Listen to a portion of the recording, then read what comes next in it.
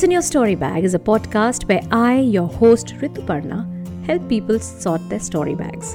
Not the holiday bag, the laptop bag, the school bag, the tote, the duffel or the knapsack. Just the invisible bag of stories you carry through your life. I believe that every story must be told and shared with listeners. You never know who needs it. So sit back and listen. You never know when a story will trigger one from you.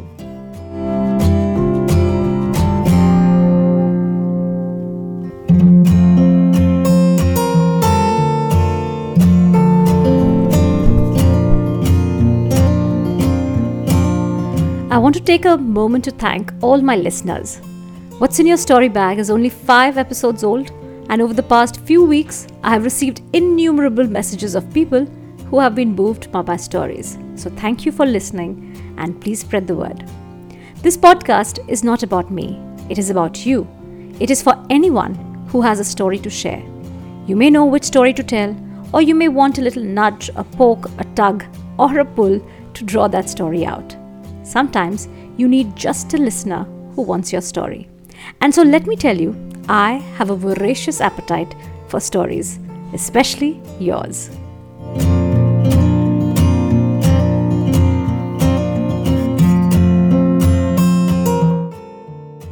This week, I'm shifting gears to bring to you a story that I have been witness to. I will be talking to Saurav Ghosh. He's 33 years old, unmarried, lives in Jamshedpur with his parents. Saurav has a very interesting career. He doesn't have a job, a 9 to 6 like you would say, yet he loves what he does. When we were hit by COVID, I asked him whether it's affecting his work. The fact that he does 2 distinct things for his livelihood is a blessing.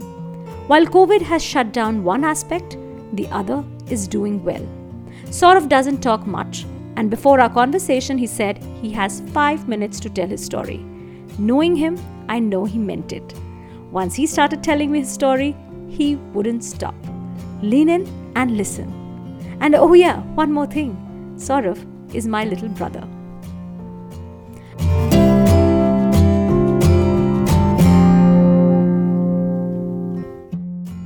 So, first and foremost, how do you feel about talking to me for my podcast? How does that make you feel? This is this is obviously the first podcast that I've been on. I'm sometimes kind of excited. I've been listening to a few podcasts of my own, but all of them are golf related. No offense to you.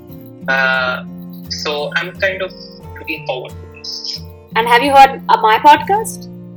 Yeah, I've heard your podcast. But apart from that, I'm not generally someone who listens to podcasts quite often. Ma finds it very difficult to explain to people what you do. So, for the sake of this podcast and for her to listen to it, we know she's going to listen to it very soon. Could you explain to her in simple terms, what do you do for a living? Alright, so you could say I do 2 things for a living. Currently 1 because of the lockdown, but I primarily do 2 things for a living. My first one, my passion, is on the golf course. So I officiate. I'm an international certified referee, and I help officiate in golf tournaments around the country. I've done a few events abroad as well, but primarily in the country. So you would ask, what is a golf referee and what are they supposed to do? So think of it as a cricket umpire, to give the simplest of an example. So how a cricket umpire officiates a game of cricket, we officiate through a golf tournament, which generally lasts a few days, 3 to 4 days. So we help run the event, set up the golf course, and help the entire tournament, running the entire tournament. You could say that's where I want to put my focus on as much as I can, but obviously with the restrictions and everything that we have right now, I have not been able to go out for the last 3 months, and I don't know how much will I go out in the near future. My second work is something that happened to come along. It happened to come along in a quite a weird manner. I never planned to go into this, but I always believed I had a knack for it. So it goes back to my younger days when I used to play a lot of video games, and I always imagined I kept telling my dad that I wanted to build video games when I was older, but that never materialized. But what obviously that entails is a computer engineering and writing code, you could say. So sometime, let's say about 6 years ago, 2014 or 2015, when I had started my golf referee stuff as well, I was trying to build a golf application, a mobile application, which helps golf courses and golf tournaments to run their business as such. And when I was doing that, I spent not only did I spend some money on learning how you actually program everything, how you write code. Not only did I do that, but I had a couple of people helping me write the code as well. And then when I got along, as I got deeper and deeper into it, I realized that I did have a knack for it, and I was quite enjoying it. So I tried to find a niche for myself. Right, you have millions of people selling their services online as a freelancer. And I didn't want to be just one of them. So I tried to find my niche, and I found my niche in Google Apps. So when it comes to Google Apps, you have Google Sheets, Google Docs, Gmail, Calendar, and everything, right? Now I have a client right now who are organizing a virtual race across the United Kingdom. So basically what they do is that a lot of people are running and they're tracking their mileage on their apps or on their phone and everything. They feed that information on an application that we have, that I have built, and it shows them a path along. It shows them on a particular path all along UK, and it's all for charity. So what happened here is that a lot of these people primarily work on Microsoft Excel and Microsoft Word and Outlook and everything, but Google Sheets is on its own, can handle everything that can be done on any of the Google Apps on its own can handle anything that can be done on any of these Microsoft products. And a lot of these, because Google was always on the cloud while Microsoft was not initially, a lot of these people always had ventured into Google Apps as such before they ventured into Outlook or Excel or for all of the Microsoft products. And so these small businesses, these big businesses, some of them are quite big. I've in fact worked with HP as well. So they need automation. Like automation would be anything. It would be like, to check your email every day, and if you have any bills in there, to log all of those bills in a Google Sheet for you to read through at the end of the month, for example, and make your budget for the next month or something like that. So all of these businesses have their needs, and a lot of people across the internet, all over the world, focus or sell the services on Microsoft products. But when it comes to Google Apps, there was a gap in the market. I mean, there were enough people already working on it and selling their expertise, but there was a gap in it, and I found that gap, and that eventually came out to be my niche, because I decided to specialize on it, and I've been doing so for I think about 5 years, maybe more, 6 years maybe now, and touch wood, I'm doing all right. Great. And just to go back to that one question, that you did not study or you didn't train to do this. I mean, you did a course, you said. Just for the sake of our podcast, just tell people, what did you study in college? Okay, so not that I'm ashamed of it, but I started with statistics honors in Delhi University. I was good with numbers. I have a knack for numbers. My sister will obviously concur with me on that. But I thought I could do it, but it turned out to be something I wasn't really interested. Although I do love numbers, and I still do love numbers, and I enjoy working with numbers. But that statistics honors was a whole different ballgame, and it wasn't my cup of tea. And I guess so that never worked out. So I failed my first year and moved to a course called the BA program, which specializes in English and history, and I think Hindi was one of the subjects, and maths and everything.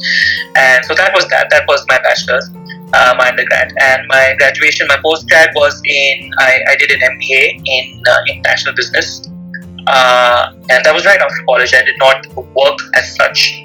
So yes, that's technically my education. My education background does not consist of the things I do right now.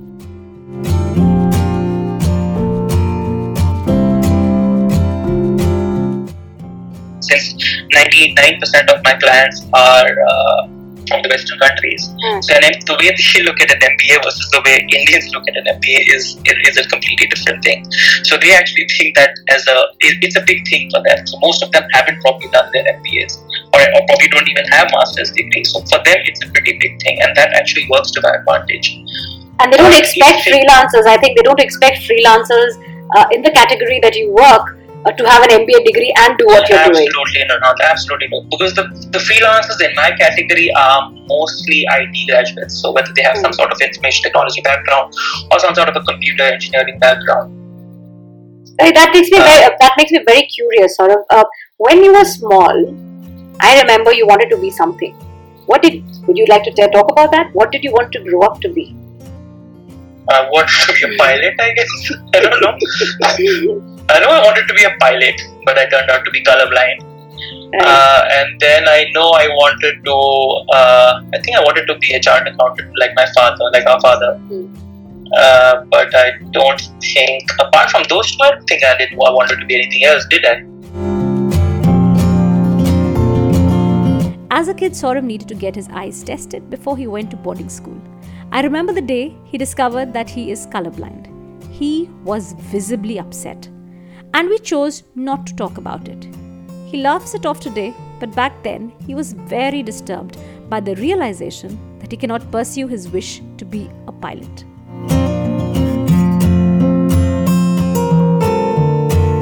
During a conversation, I asked Saurav whether he imagined himself to grow up to be an adult who has to work in a certain field.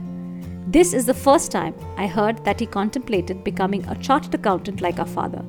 Our father spent 35 years as director of finance in a welding electrode manufacturing company that he started with his school friends. A startup back then in the 80s threw up a world of challenges and stories that I hope to tell in this podcast. So I wondered, how much does he remember our father and his commitment to the work that he did, and whether it has influenced him in any way.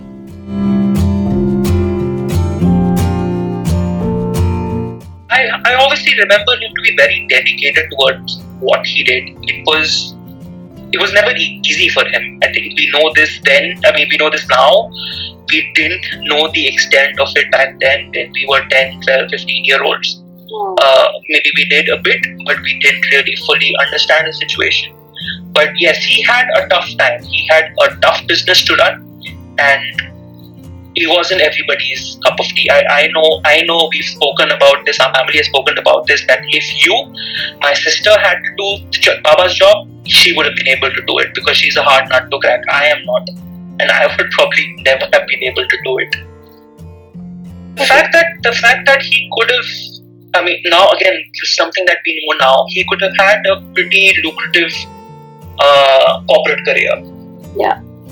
With his educational background, with the way he went about his studies and everything, he could have had that. And if I'm not wrong, he had some job offer from Tata Motors or wanted to apply at Tata Motors, but he chose not to do that because he wanted to do something on his own. Yeah. He wanted to do it for himself. That is what I've picked up the most from him. That level of that choice of whether you work for somebody else or you work for yourself, it's one of the biggest choices people make in their lives. Can turn somebody's life around, can turn somebody's life hell. So let's take the conversation to what I've been waiting for, is your idea of work and your career as a golfer. What happened? Alright, so when I finished my MBA, I had the guts to ask my family, ask my family that I don't want to work right now. I don't want to look for a job or start anything on my own. I want to play golf for a while because that's what I really wanted to do. I chose to go down the path of a professional sportsman, a professional golfer. Now that's a tough one. If there are any professional sports persons listening to this, then you know what it takes to get there. I played, I traveled, I practiced, I learned, and that was for about 2 years. I did all right. I won't say I did very well, or whether I don't know if I actually had a future in that. We don't know that. But yeah, I would say that I probably wasn't the best in the country. I probably wasn't anywhere near the best in the country.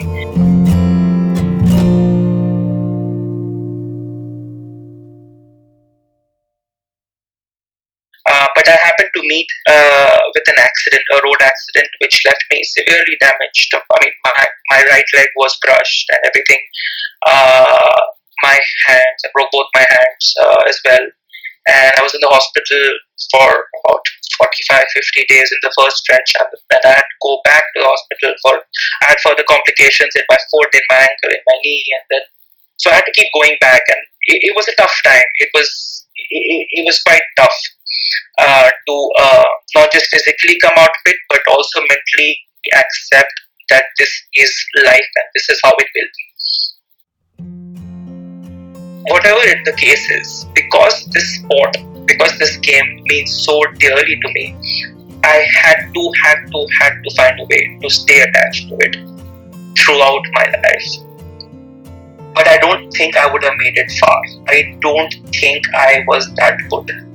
And I'm proud to say that I don't think I was that good.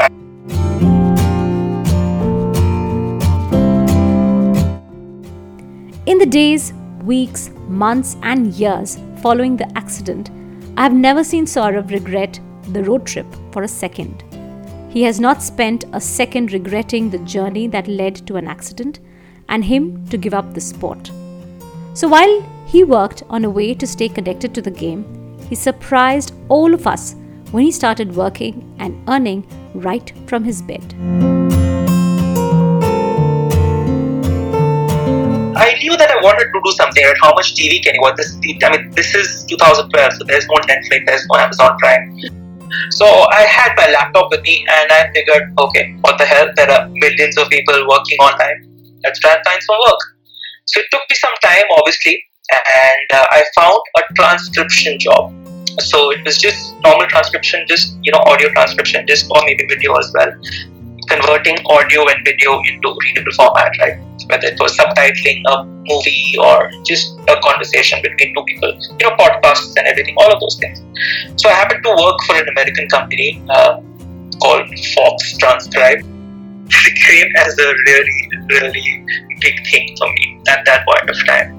And it's not like, I don't think I ever discussed this with with you, with my sister, or with my parents or anybody. It's just something that I wanted to do on my own, and if something came out, and it did, I guess I told everybody that we were just trying to get me literally on my feet again, just walking again, which was painful enough in its own way. And through the numerous surgeries and complications that I had, I guess it never came to anybody, okay, what is he going to do in life? Or I don't think anybody asked me that question. But I knew that if I'm not thinking about it right now, it's not that I was thinking about 24/7 and I was hassled or worried or full anxiety, fully anxious or something like that. But I knew that, okay, I have to figure it out, and I will in some time. I can't force it, and it has to come to me. So that was the first, let's say, job that I had, you would say.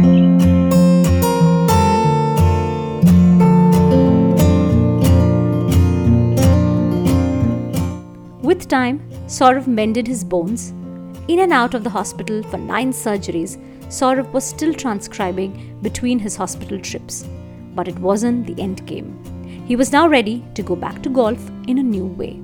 The first time I actually thought about it, somebody said that this would be one of the paths you would take, and I said, wow, okay, let me think about it. And the very next day, I knew that, I think, probably not the very next day, but within, let's say, a week or 10 days, I knew that this is what I wanted to do. It didn't take me that long to decide. Yeah, so that's how it came about. Yeah, and then I began studying for it. So you have to certify yourself. I mean, you have to answer a few exams, get certified, and everything. So I gave a couple of exams, 1 to 2 in India. You could say every year, the two people from every country, not every country, maybe 50, 60, 70 countries from the world, get to attend a course, the final exam in St. Andrews. It's the home of golf, basically. That's where golf is said to be originated. You could imagine it as as Lords, basically what Lords is for cricket. So we went there. That was where the final exam was, which was by far the best experience of my life. Saurav went on to pass the exam and come among the top 3 in the program. He was also the youngest amongst his peers at St. Andrews.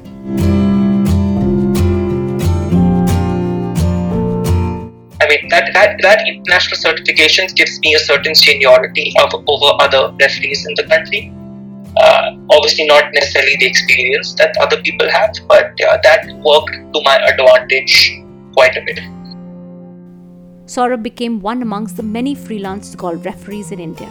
So he had employment half the year during the golf season. But that was surely not enough.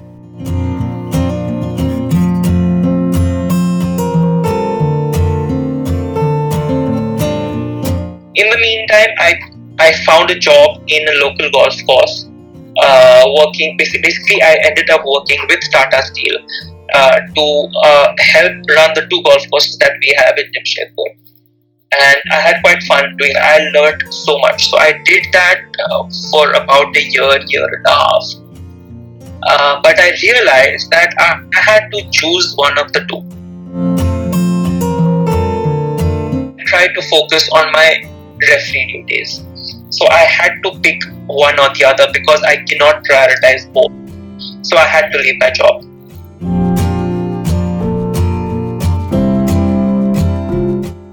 Why did you have? I understand why you couldn't do both. But what made you give up a secure job to take up a part-time, let's say, a part-time work as a golf referee? Part-time, yeah. You follow your passion, right? But not many people do that. Not many people get to do that. Sometimes those choices are not even made for you. I am extremely fortunate to have that in front of me, that I could follow my passion. And I was probably 26 years old then, or maybe slightly more than that, maybe 28 years old then. That's when I found my passion. And I knew that is what I wanted to do, and I would figure the rest out. Security was one thing. I wasn't married back then. I'm not married now either. But I wasn't married back then, and that was not a part of the equation. And to top it off, I had obviously the most supportive family I could ever think of, that anybody can think of, who did not once question why. Why are you leaving something that is giving you money every month to follow something that's only giving you money once in 2 weeks, or once in 3 weeks, or once in 4 weeks? To a lot of people, it's golden apples versus red apples, right? It's the same thing, it's the same basket. But to me, it wasn't. I guess that's something that's been my biggest driver since then. Yeah. My biggest driver in life. The freedom of choosing what you want to do today, alright, is something that I place a lot of emphasis in. Most people cannot, for whatever reason, or most people don't want to for whatever reason, but I do. I knew that, okay, if this is what I want to do, I'm going to do this today. I will figure it out tomorrow. Right. Tomorrow is a brand new day. You don't know what's going to happen tomorrow. We will figure it out tomorrow.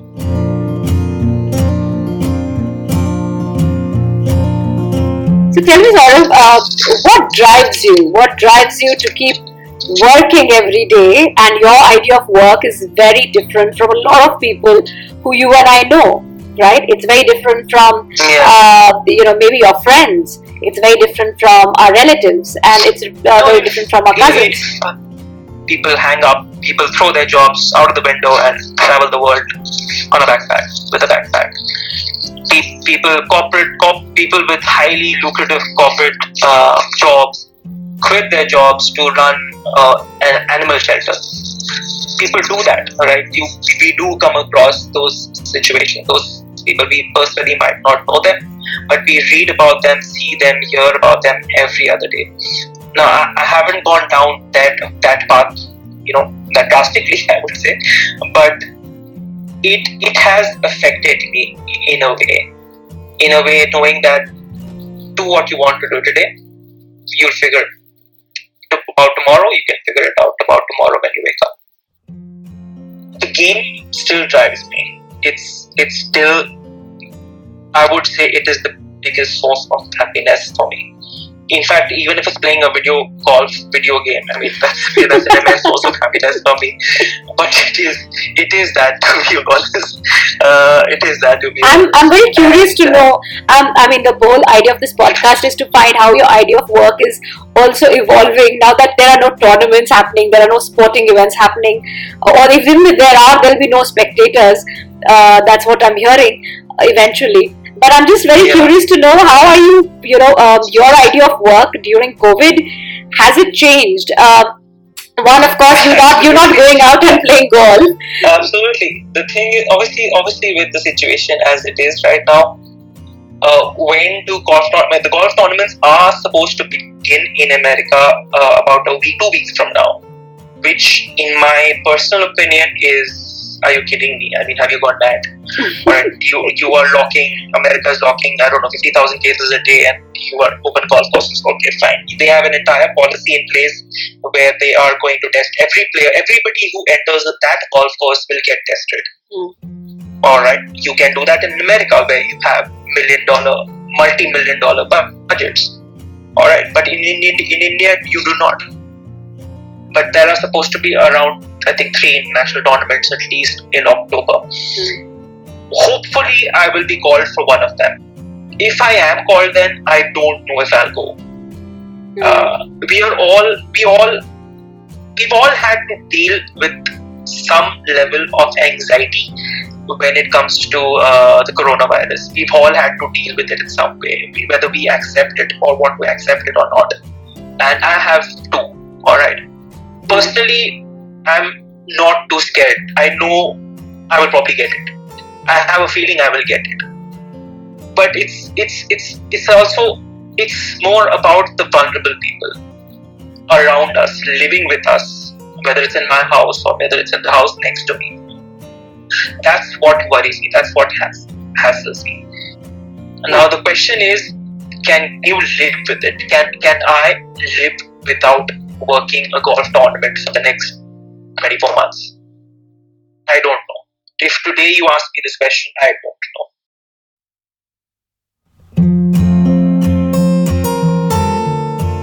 So since there are no golf tournaments, I have been extremely fortunate to have my Google Apps business to not only to do well enough and feed myself and my family or whatever. Not many people have been in this situation, and so many millions of people have lost their jobs around the world. In India, millions of people have not done any business in the last 2 months, while they have overhead reaching, unimaginable amounts. I have been fortunate enough not to be in one of those situations, and I have done alright. I have done okay, I would say okay, during the last 2-3 months, and hopefully that continues. But yeah, 3 months from now, 6 months from now, we don't know where we'll be. We don't know. I mean, okay, I don't know where we will be. We could be where New Zealand is today, or we could be where Germany is today, or South Korea is today, or we could be where America is today. We could be clocking 20, 30, 40,000 cases a day. So we don't know where we're going to be 6 months from now. So I have made my peace with it in one way or the other, that this is not the time. It's a break. I'll treat it as a break. I have had enough breaks in my adulthood to be in bed or go back to the hospital, and I have the amount of patience I have. It's funny, the amount of patience I have. We won't go back to the pre-COVID life. Like the way it was, people will be a little wary always, and hopefully some people I mean, people will change as a whole, and people are better versions of themselves, if that is possible for that matter. And we all want to be that. We all want to be there. I must say this, Saurav, that this is one quality in you which there are lots of good qualities in you which I admire deeply as your elder sister. But the one quality that I deeply, deeply admire about you is that you've never regretted the way your life has spanned. In fact, you've taken up in a stride. I've seen you in your deepest, darkest, toughest and the most painful phase of your life, looking at it with a lot of smile and positivity. We've not lost hope. You've never pitied yourself, and I think that's the most brilliant thing about being in any kind of a situation where you say, oh my god, why am I like this, and this is what has happened to my life, and I don't know where will I be. I've never seen you like that, and I do accept that. Yes, the way you accepted the life and its challenges, and you made a life out of it, that's very, very inspiring for me. And that's, as your elder sister, I've learned a lot of good lessons from my younger brothers, and I'm really looking forward to, like you said, COVID is changing all of us, and it's changing a lot of our ideas. You've got to adapt with it. Whatever you're doing today, whatever one is doing today, you've got to adapt with it. We don't have a choice, right? It's not like we have a choice. Right. You've got to adapt to it, and you make the most out of what you have right now. And if it is bleak, it won't be. It will never be always bleak. There's always a brighter day tomorrow.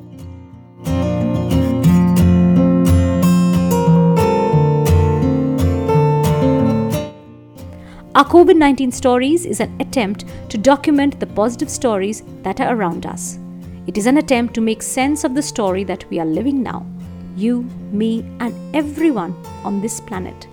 It is an attempt to live in the moment, to look at life with optimism, to work on our relationships and find happiness in simple joys. Because this is the story that we are living now, we are trapped in a narrative. It's up to us to become the heroes or the victims in this story of our lives. So join me as I go along extracting stories around ideas of family, heart, relationships, home, work, desires, dreams, and life that unites us all. If you have a story to tell, drop in a line at contact@yourstorybag.com. You can also connect with me and Your Story Bag on Instagram, Facebook, and Twitter. So until the next story, happy storytelling.